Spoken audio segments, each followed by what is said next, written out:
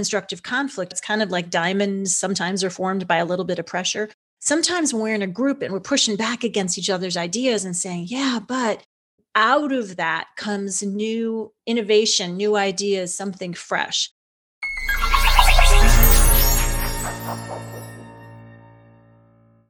Hello, and welcome to Doc Working, the Whole Physician Podcast. We are so glad you're here. I'm Jill Farmer, one of the lead coaches at Doc Working, and I am joined by one of the other lead coaches and my co-host, Gabriella Dennery, MD. And today we are talking about conflict.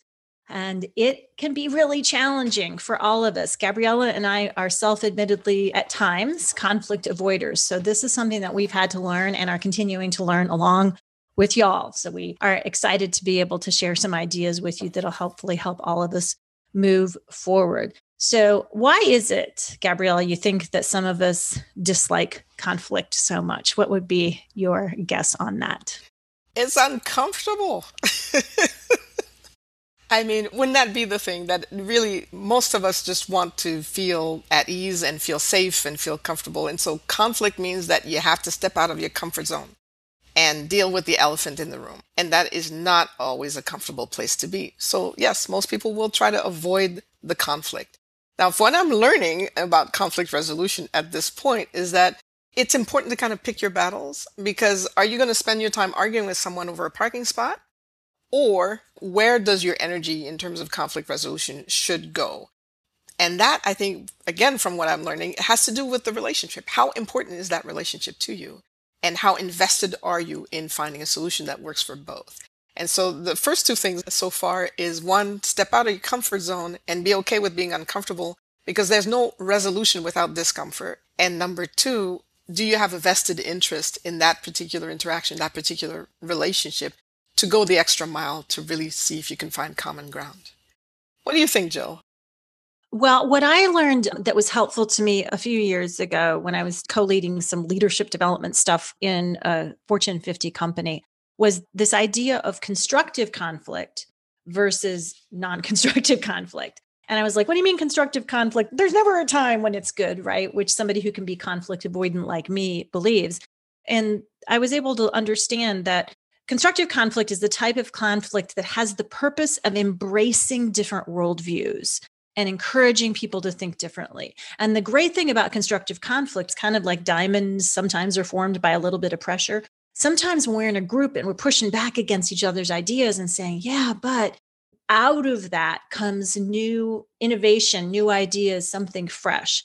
And there's all kinds of reasons, and we're not going to get into tons of psychology around it. But, some of us who are conflict averse, maybe you lived in a home where there was a lot of conflict and it didn't feel safe to you, or you observed at some point in your childhood that people were in conflict. That was really created, some trauma around it. So I'm not being glib or unkind when I say, it doesn't feel good to us. I'm just inviting us in our more wise adult self, the part of us, the self with a capital S, to recognize that a lot of times adults can have differing opinions, differing worldviews. And if we create a container to let that conflict be a little bit constructive, some meaningful things can happen, like clarification of issues, learning more about each other, considering new ideas. So that's kind of one of the things that comes up for me. What do you think about that, Gabriella? As always, I agree. I like this idea of constructive conflict and not so constructive conflict. I think that's a brilliant point. Conflict does create a realm of creativity and new ideas and new possibilities. And again, the willingness to be uncomfortable and going down in those spaces.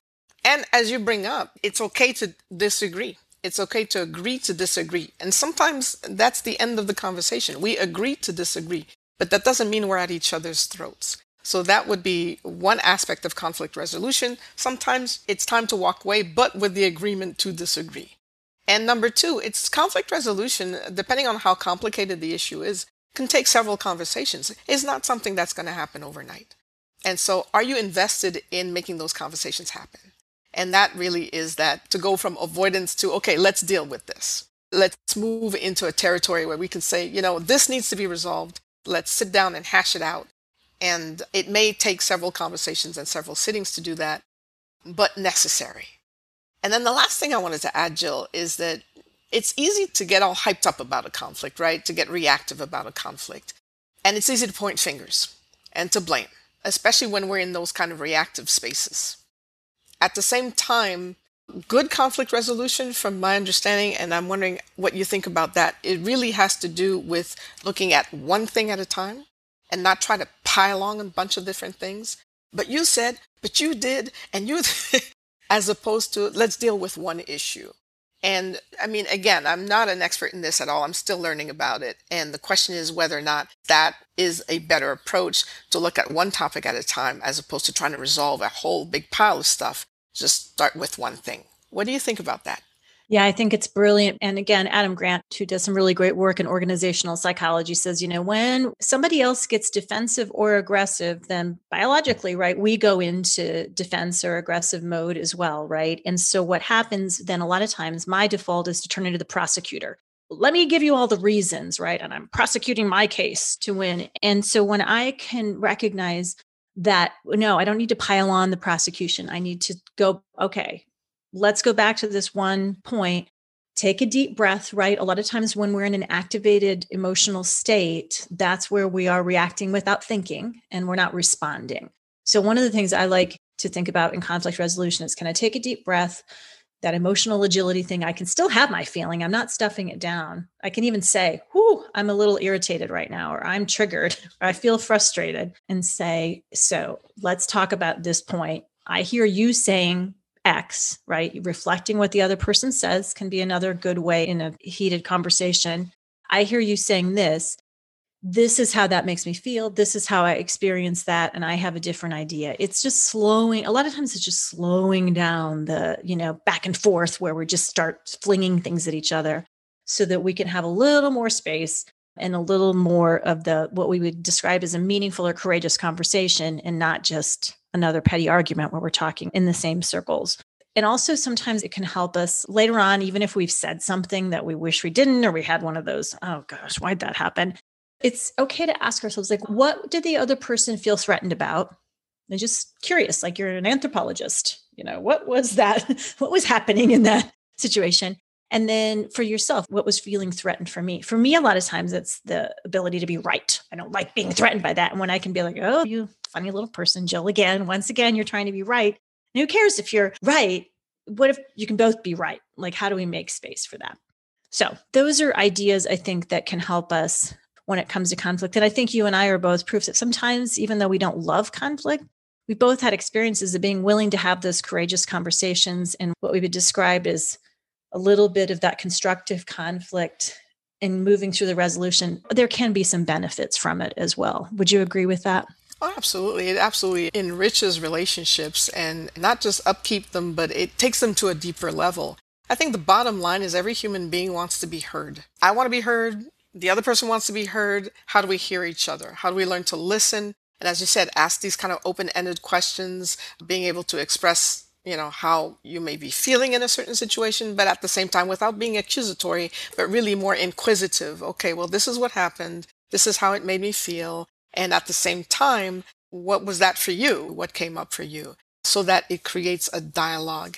And yes, the end result may still be, I agree to disagree, but there's a richer interaction at that point, and a more, as you said, a more adult, the adult shows up to the table as opposed to the little kid who wants to be right and who wants to be heard and who wants to be seen and who's angry and feels that they are not. And so it's switching those gears between, okay, I'm entitled to my feelings, yes, and you bring that up beautifully, and that's absolutely correct. You're entitled to feel what you're feeling. And now you get to identify what it is, where the reaction was, what was the reaction about, and then being able to ask the other person, well, what was it for you? And so that then creates a dialogue beyond the conflict. And I think that it's powerful. It's a very powerful thing. I love it. I do want to give everybody a resource. There's a great book called The Beauty of Conflict, and it's written by Susan Clark and Chris Marie Campbell. And it's really about helping move teams through conflict. And I recommended this book not too long ago to a friend who has a small urology practice. And there was just a lot of difficulty between the medical records folks and the admins and the nurses and nurses' aides in this practice. And this particular physician was finding themselves just trying to ignore it and hoping it was going away. And so being willing to take this resource learn where there can be some beauty in conflict. It was really helpful, and it helped the whole practice be more harmonizing. It helped patients relax and feel more comfortable because there wasn't that tension in the air that even though nobody was saying anything, you could feel. So I do want to recommend that as a resource as well, in case that's helpful for you guys. We also want to thank you for joining us today. As always, 5-star reviews help us to do what we do in even broader ways. So please, if you take 1 second to do that at the end of this podcast, if you got one thing meaningful out of it, we love it. Also, go on over to docworking.com, check out the resources there. And certainly, if you're not signed up yet, do that today, because that's how you're going to get the first information about courses that we're offering and releasing, as well as more information on coaching, if that's something that could help you thrive, which, by the way, it helps everyone thrive. So we highly recommend it. Again, thanks for being with us on Doc Working, the Whole Physician Podcast. I'm Jill Farmer.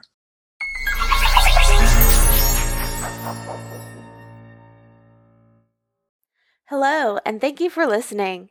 This is Amanda Taryn. I'm the producer of the Doc Working Podcast. If you enjoyed our podcast, please like and subscribe. We would also love it if you checked out our website, which is docworking.com.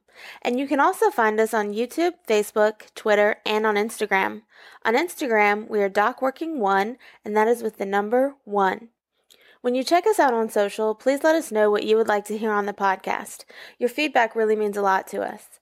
And if you're a physician with a story you'd like to tell, please reach out to me at amanda@docworking.com to apply to be on the podcast. Thank you again, and we look forward to talking with you on the next episode of Doc Working, the Whole Physician Podcast.